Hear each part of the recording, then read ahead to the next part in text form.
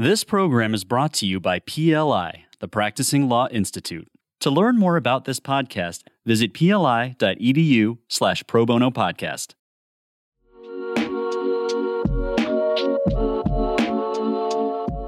In our last episode, we got a real history lesson about the experience of Black entrepreneurs Willa and Charles Bruce, whose successful beach club near Los Angeles was essentially stolen from them through a racist use of eminent domain. Now, the reparations recently made to the Bruce's descendant, those were exciting and important. And I want you to go back and listen to that episode if you haven't heard it yet. But it is also exciting and important to invest in the success of today's Black entrepreneurs. So often, small business startups are also key to the success of their communities because they provide local, essential services.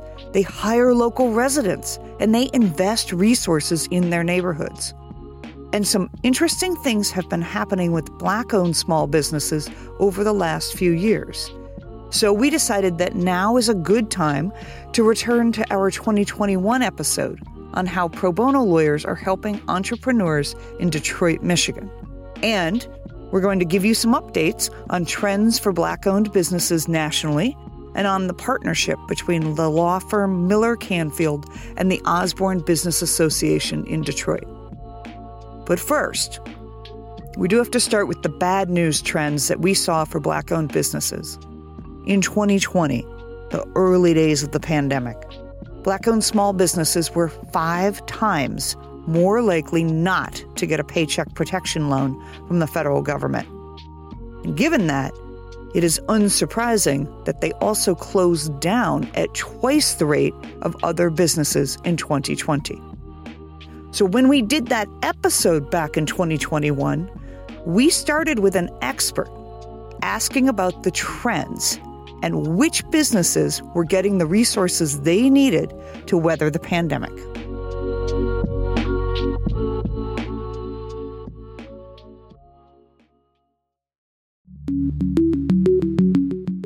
COVID-19, to me, is just peeling back the layer to things we've already known. We know that, for small businesses in marginalized communities, having access to the very sort of federal tools that are out there, the realities of how that played itself out, to me, are indicative of things that existed even before COVID-19. Access is not equitable. Resources are not divided in a way that meet those that have the most critical needs. It's being able to call a thing, right? Being able to say, this is what it is. This is historically based in systems of oppression in our country. And we know this, but how are we getting on the other side of it?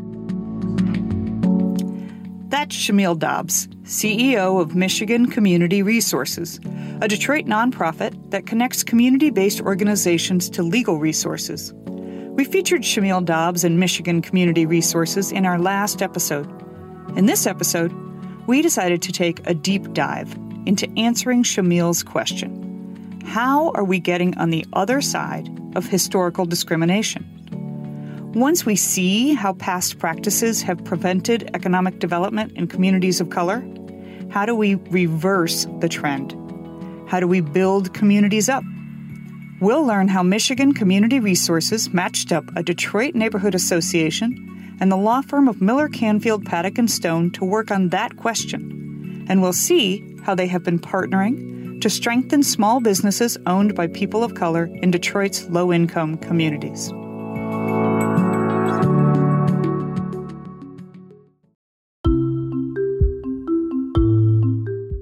Welcome to Pursuing Justice, the Pro Bono Files, a podcast from PLI, the Practicing Law Institute, in which lawyers and clients talk candidly about their pro bono experiences.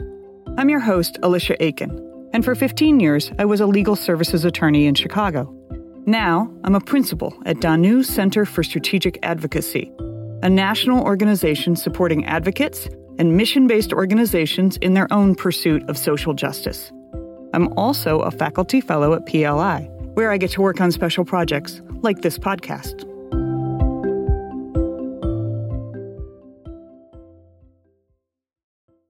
Early in the pandemic shutdown, We were lucky to spend time talking with Paul Garrison of the Osborne Business Association and Tom Lynn of Miller Canfield about their passion for their mutual hometown of Detroit and about their partnership to directly address the accumulated effects of systemic racism by building the capacity of Detroit entrepreneurs. Just a note, some of the audio might be hard to hear, but this conversation is too important to let a little internet choppiness get in the way. My name is Paul Anthony Garrison, and I'm the director for the Osborne Business Association. Just for background, the Osborne Business Association is a division of the Osborne Neighborhood Alliance. Our executive director is Mr. Quincy Jones, and it is a community-based organization in Northeast Detroit that bring the residents together, gather them, clean the community, strengthen the community, help stabilize the community. We focus on working with those entrepreneurs and small business owners in low to moderate income neighborhoods and helping to rebuild, restabilize the neighborhoods, the economies and skills in the neighborhoods, and of course, help those individuals create wealth and sustainability in the neighborhoods. So you've been doing this particular role since 2015. What drew you to this kind of work?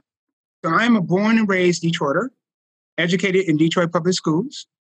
So I grew up in a time in Detroit, and my grandparents, Helen and William Hagler, my work is done in honor and memory of them. And they were one of the first African-American Black property owners, residential homeowners, in what was called Coney Gardens.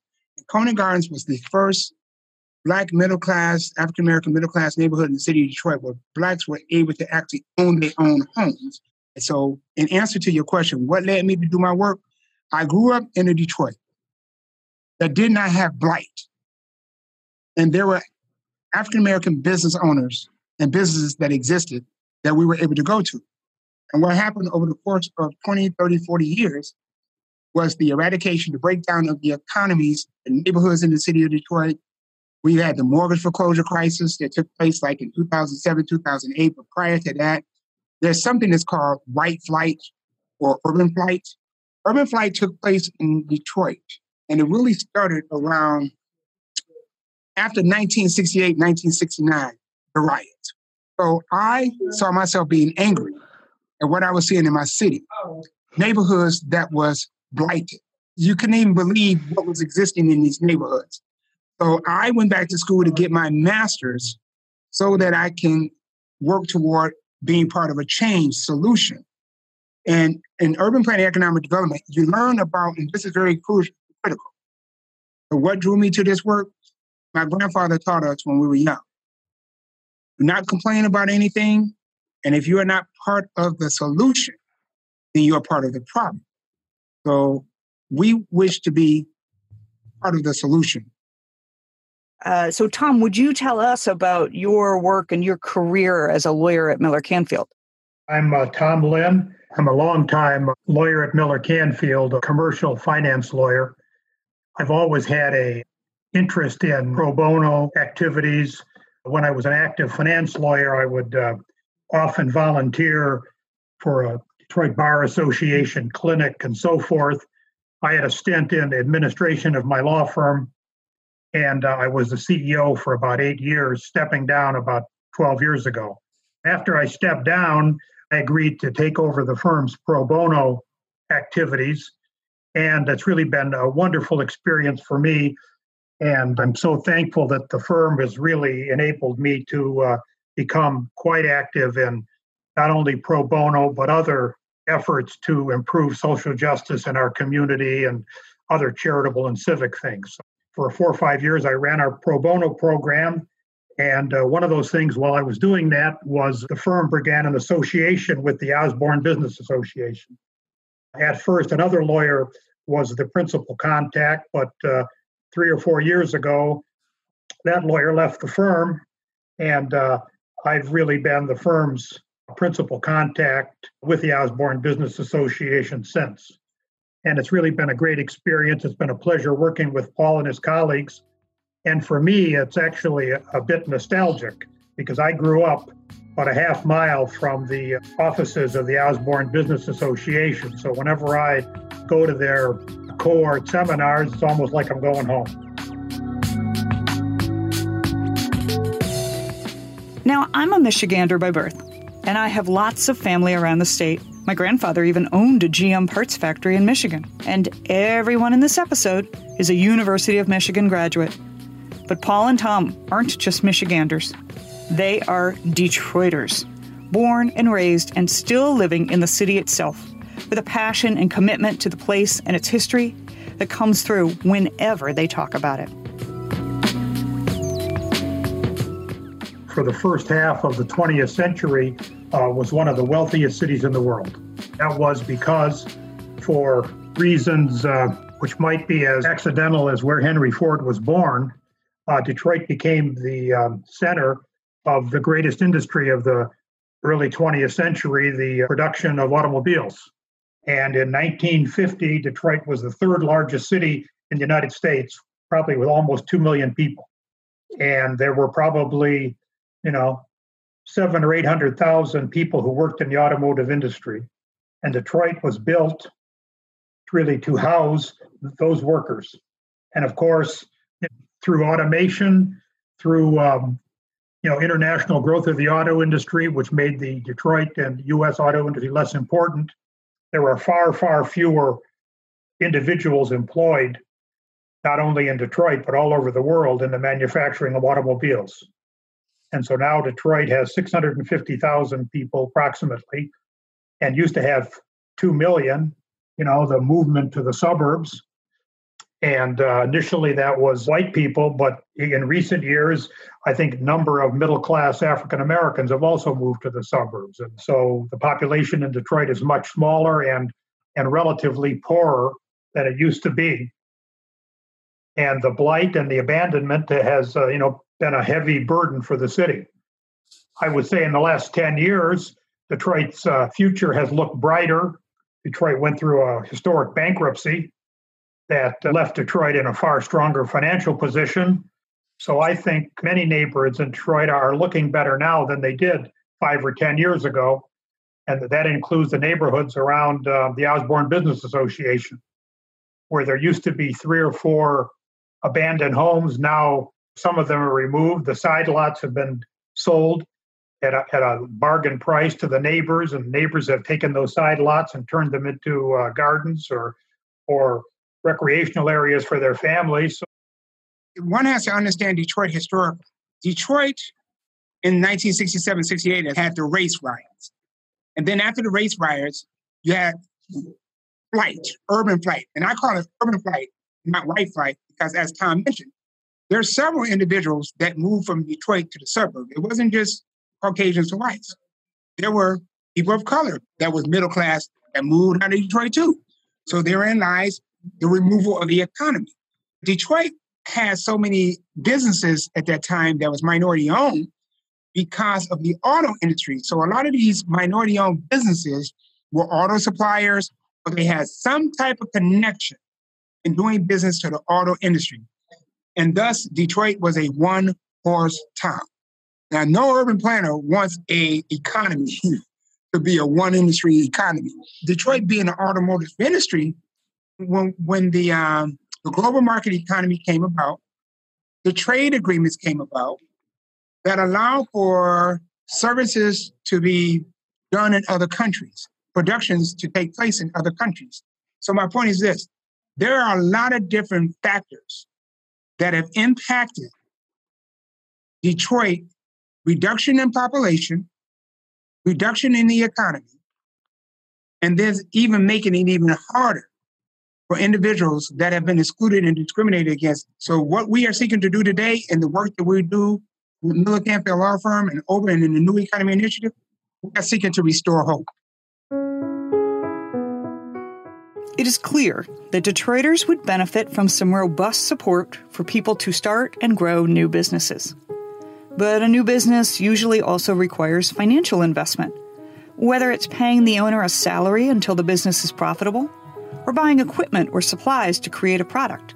People need upfront cash to make business work. What do we know about access to upfront cash in Black households? Because of historical discrimination in housing and education, Black families are less likely to have wealth they can pass down, less likely to have networks that can invest money, and more likely to be called upon to use their own income to assist family members in financial crisis. And what about borrowing from banks? A 2017 Federal Reserve Bank study found that Black-owned small businesses apply for credit more than white-owned firms, but their approval rates are 19 percentage points lower than for white-owned firms. When businesses that did not apply for credit were surveyed, 40% of the Black-owned firms said they didn't try because they did not think they would be approved. What do those numbers mean for understanding what Detroit entrepreneurs are facing when they start a business? Well, around 90% of Detroit's residents are people of color, and more than 3/4 are Black. When we talk about the needs of Detroit, we're talking about the needs of Black and brown communities. When we talk about Detroit's small business owners, we have to talk about the struggle for those communities to access capital. The area where the Osborne Business Association is located is one of the areas of Detroit that's been most severely impacted by abandonment of the city that Paul referenced, flight to the suburbs and so forth. There's a lot of neighborhoods a lot of them are improving, but they were badly impacted by the abandonment of the housing stock and the commercial real estate. You know, the members of Paul's cohorts are enthusiastic and eager. Most of them have, I think, an interesting, potentially successful business idea. A lot of them don't have a lot of the knowledge of how to do that. And also, I think a lot of them don't have ready access to capital. So if you don't have access to capital, how are you going to even remotely exist within the United States of America, which is a capitalistic nation? And so we are here today to talk about the things that need to be done, and that's to help these small business owners be able to meet the criteria and threshold to get approved for loans, lines of credits, grants, microloans, etc. Paul worries that many neighborhood businesses in Detroit won't get access to loans and credit because they have not moved from the informal economy to the formal economy. I asked Paul to explain what he means by that. Well, you have a lot of entrepreneurs and small business owners in neighborhoods, and they could be minority or otherwise, that in operating their business, they may not have everything in a formal business perspective. For example, they may not have a properly legal entity, be it a corporation, a LLC, a sole proprietor. They may not have registered properly to be existing as a business in that capacity. They may not have taken care of their tax returns, which all this is necessary for a business and entrepreneur to become what is called capital ready. Because if you don't have all those things in place, then it's really hard to grow, right? And if there's a crisis, you're likely to go out of business because it's hard to get help because everything is too informal. You're absolutely correct. And what we're dealing with right now here today, which is pandemic, there are different grants that are available. There are loans that are available. Some have become available through monies that have come through by way of the federal government. But you also have funds that have been created by foundations, organizations, or corporations. And so if that entrepreneur, small business owner is not capital ready and have not dotted their I's and crossed their T's that's within our capital readiness checklist to help them, they're not going to be able to receive that funding. And so we have a tool that we came up with. It's called the Capital Readiness Checklist. And this is an actual physical, digital, electronically available tool to help entrepreneurs and small business owners understand what it is they need to do to become capital ready. In addition to creating the Capital Readiness Checklist, the Osborne Business Association took their programming a step further by creating a business cohort program, where a wide variety of small business owners participate in a multi-week course that covers topics like business plans, basic accounting, and marketing. When Paul Garrison realized that the course also needed to cover legal issues, he reached out to Michigan Community Resources for help, and they made the connection to Miller Canfield. So Paul mentioned Michigan Community Resources. One of its principal functions actually is connecting pro bono lawyers to nonprofits that serve low-income communities. And several years ago, when Jill Ferrari, who was then the CEO of Michigan Community Resources, was looking to find a partner for the Osborne Business Association. I was actually on the board of MCR, and Jill asked us if we would partner with Osborne, and we readily agreed to do that. And so since that time, about 5 years, every quarter, we've done approximately 2-hour seminar with the 15 or 20 members of the respective Osborne Business Association cohort. So I've been constant. I think I've been at every session, and I recruit several other Miller Canfield lawyers.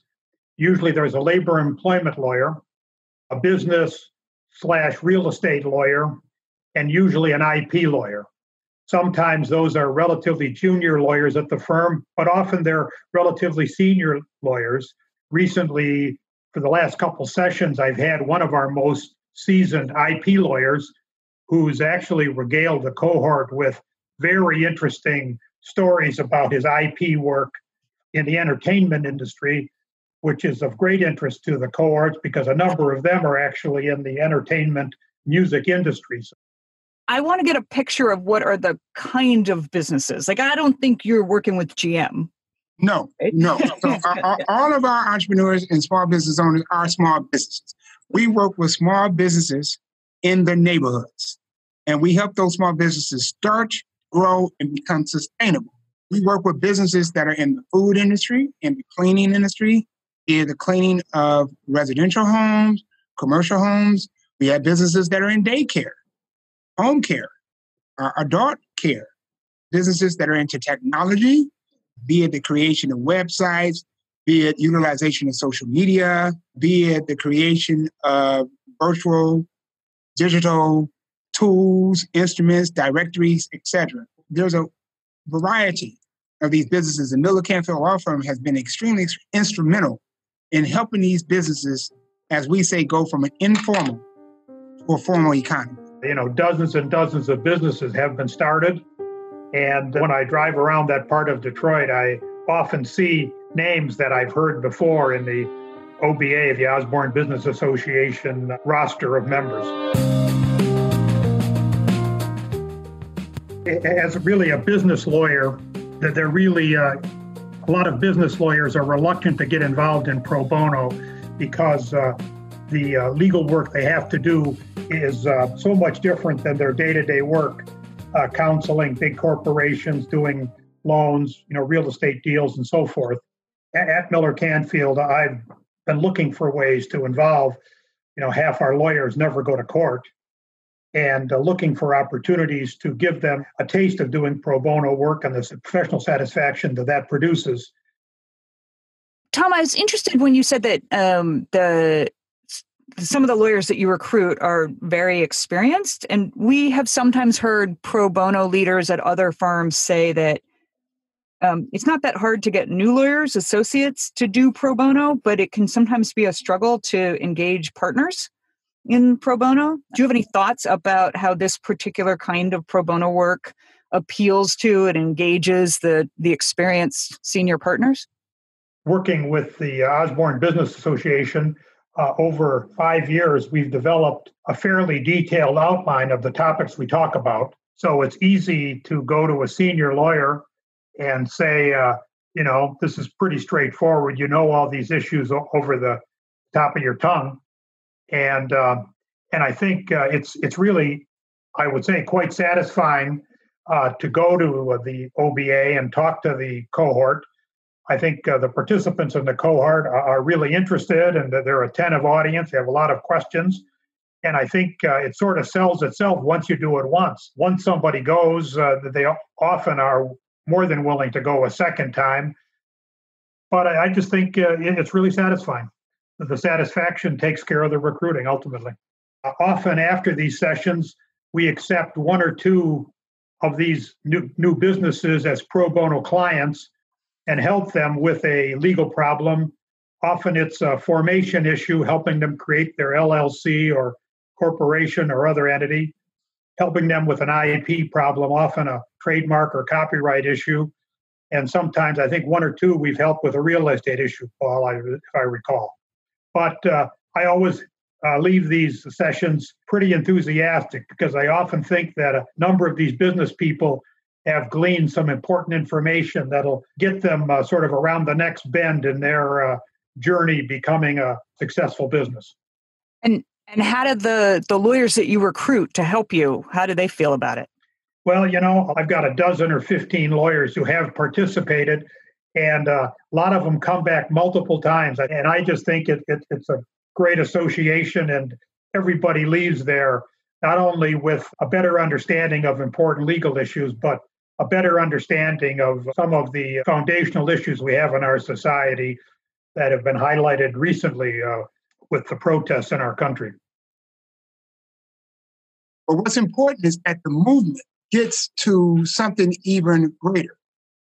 You got the protests, but the protest needs to get to the movement, and the movement involves legal change in how things are done in order to bring about more fairness and a more equitable solution to people that have been disenfranchised, excluded, and left out of a system due to discrimination, institutional policies that have excluded them, etc.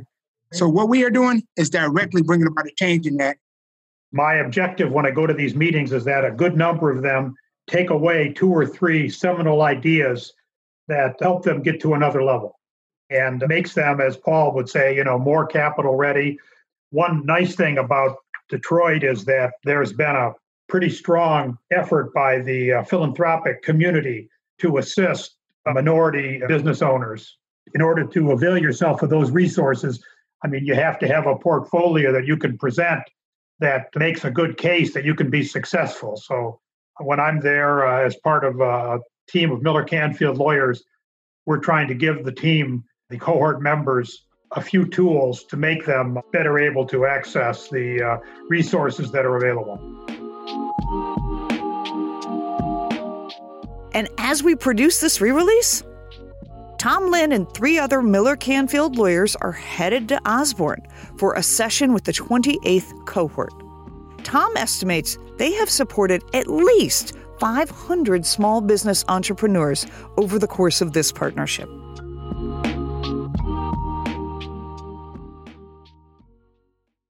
We have helped our businesses receive $3 million in capital funding. That can be grants, loans, lines of credits, etc. We have businesses that have been successful in going from, they could have been the business in their home, to having their first commercial location. They own property that they purchase and own. Not leasing, not renting, but ownership. The building of wealth, the growth of wealth, the building of sustainability. It has taken place. I'll give you a prime example. One of our businesses is Blessed Beginning Learning Center. He has a child daycare. Her business was based in her home. We were very successful in helping her and helping her leverage $240,000 in grant funding. How did she get there? How did she get to that point? One, she came through our business cohort program, and she learned what she needed to learn to be able to utilize resources in the system. And the legal learning that she learned per Miller Canfield law firm, even she said, was monumental. She had no idea about the intellectual properties and intellectual properties law until she came to our business cohort program and went through her Miller Canfield session. One of the things I'm really proud of is the kind of association we've had with the Osborne Business Association. Literally, we've assisted some in a small way, but many in a more substantial way, a couple hundred people who are trying to become successful entrepreneurs in the east side of Detroit. And I think as a firm, we are proud, and I am proud of that kind of impact. This is really about increasing the betterment of living conditions. This is going to take a collaborative effort, not just through our ecosystem, but through organizations and other ecosystems as well, to correct past wrongs.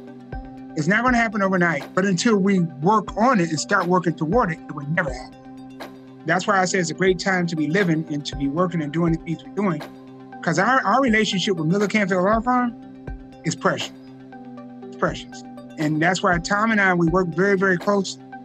And this has been existing for 5 years and hopefully it exists for another 5 years, another 10 years, doing the work that we do. Because without their pro bono work that's offered by Miller Canfield Law Firm, our cohort would not be impactful in the manner that it is. Without any of our partners, it wouldn't be. But that legal is extremely important. The partnerships between lawyers and community-led organizations are indeed precious. Detroit is lucky to have so many grassroots leaders like Paul Garrison, to have dedicated pro bono lawyers like those from Miller Canfield, and to have a nonprofit like Michigan Community Resources that supports them to come together. If there's ever a time in our nation and in the world where we should be leaning in to our unique skill sets and find ways to connect to those that have a need or require things that may be outside of themselves, it's now.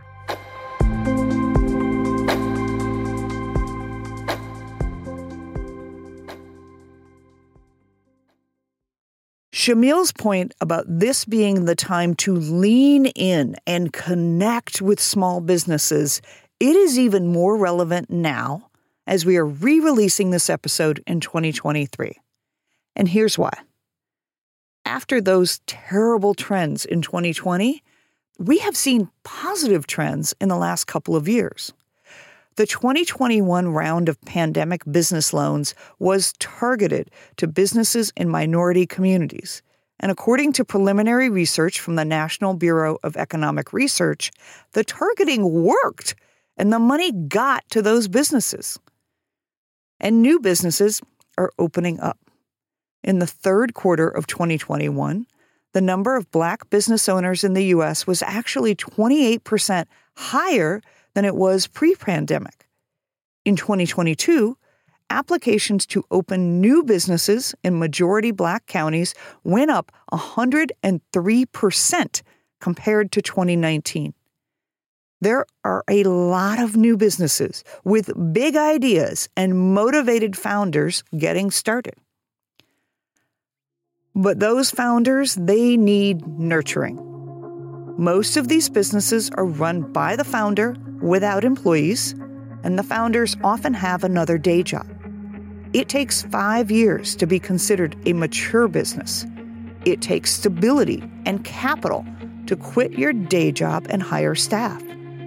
Business incubators like the Osborne Business Association nurture those Black entrepreneurs to increase their chances of growing. And pro bono lawyers like Tom Lynn and his colleagues help those entrepreneurs build solid foundations so they can thrive and weather future downturns. Now seems like a really great time for your firm to start contributing your skill set to all the new businesses getting off the ground. You can find your opportunities by looking at Exponentum, a national network of business law pro bono providers dedicated to improving the quality of life in low and moderate income communities. You'll find a link to their website on the podcast page. And in case you are not convinced yet, I'll let Shamil Dobbs have the last word on why you want to get this pro bono work started right away. For those attorneys that may be listening in, I would suggest that this is not one-sided. This is symbiotic. As much as you're bringing your legal tools to the table, you will find that the process of providing pro bono expertise to whether it's an individual or a nonprofit or a small business, you will learn so much about yourself and that person. The world is ready to receive your gifts.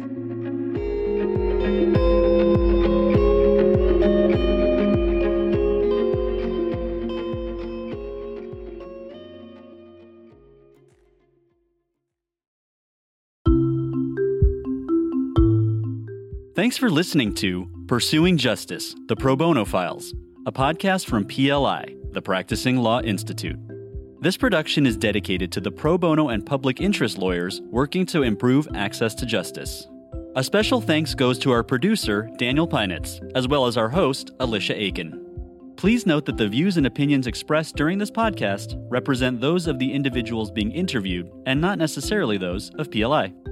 PLI is a nonprofit learning organization dedicated to keeping attorneys and other professionals at the forefront of knowledge and expertise. For more information about PLI's wide-ranging curriculum of pro bono programs, visit pli.edu/pro bono.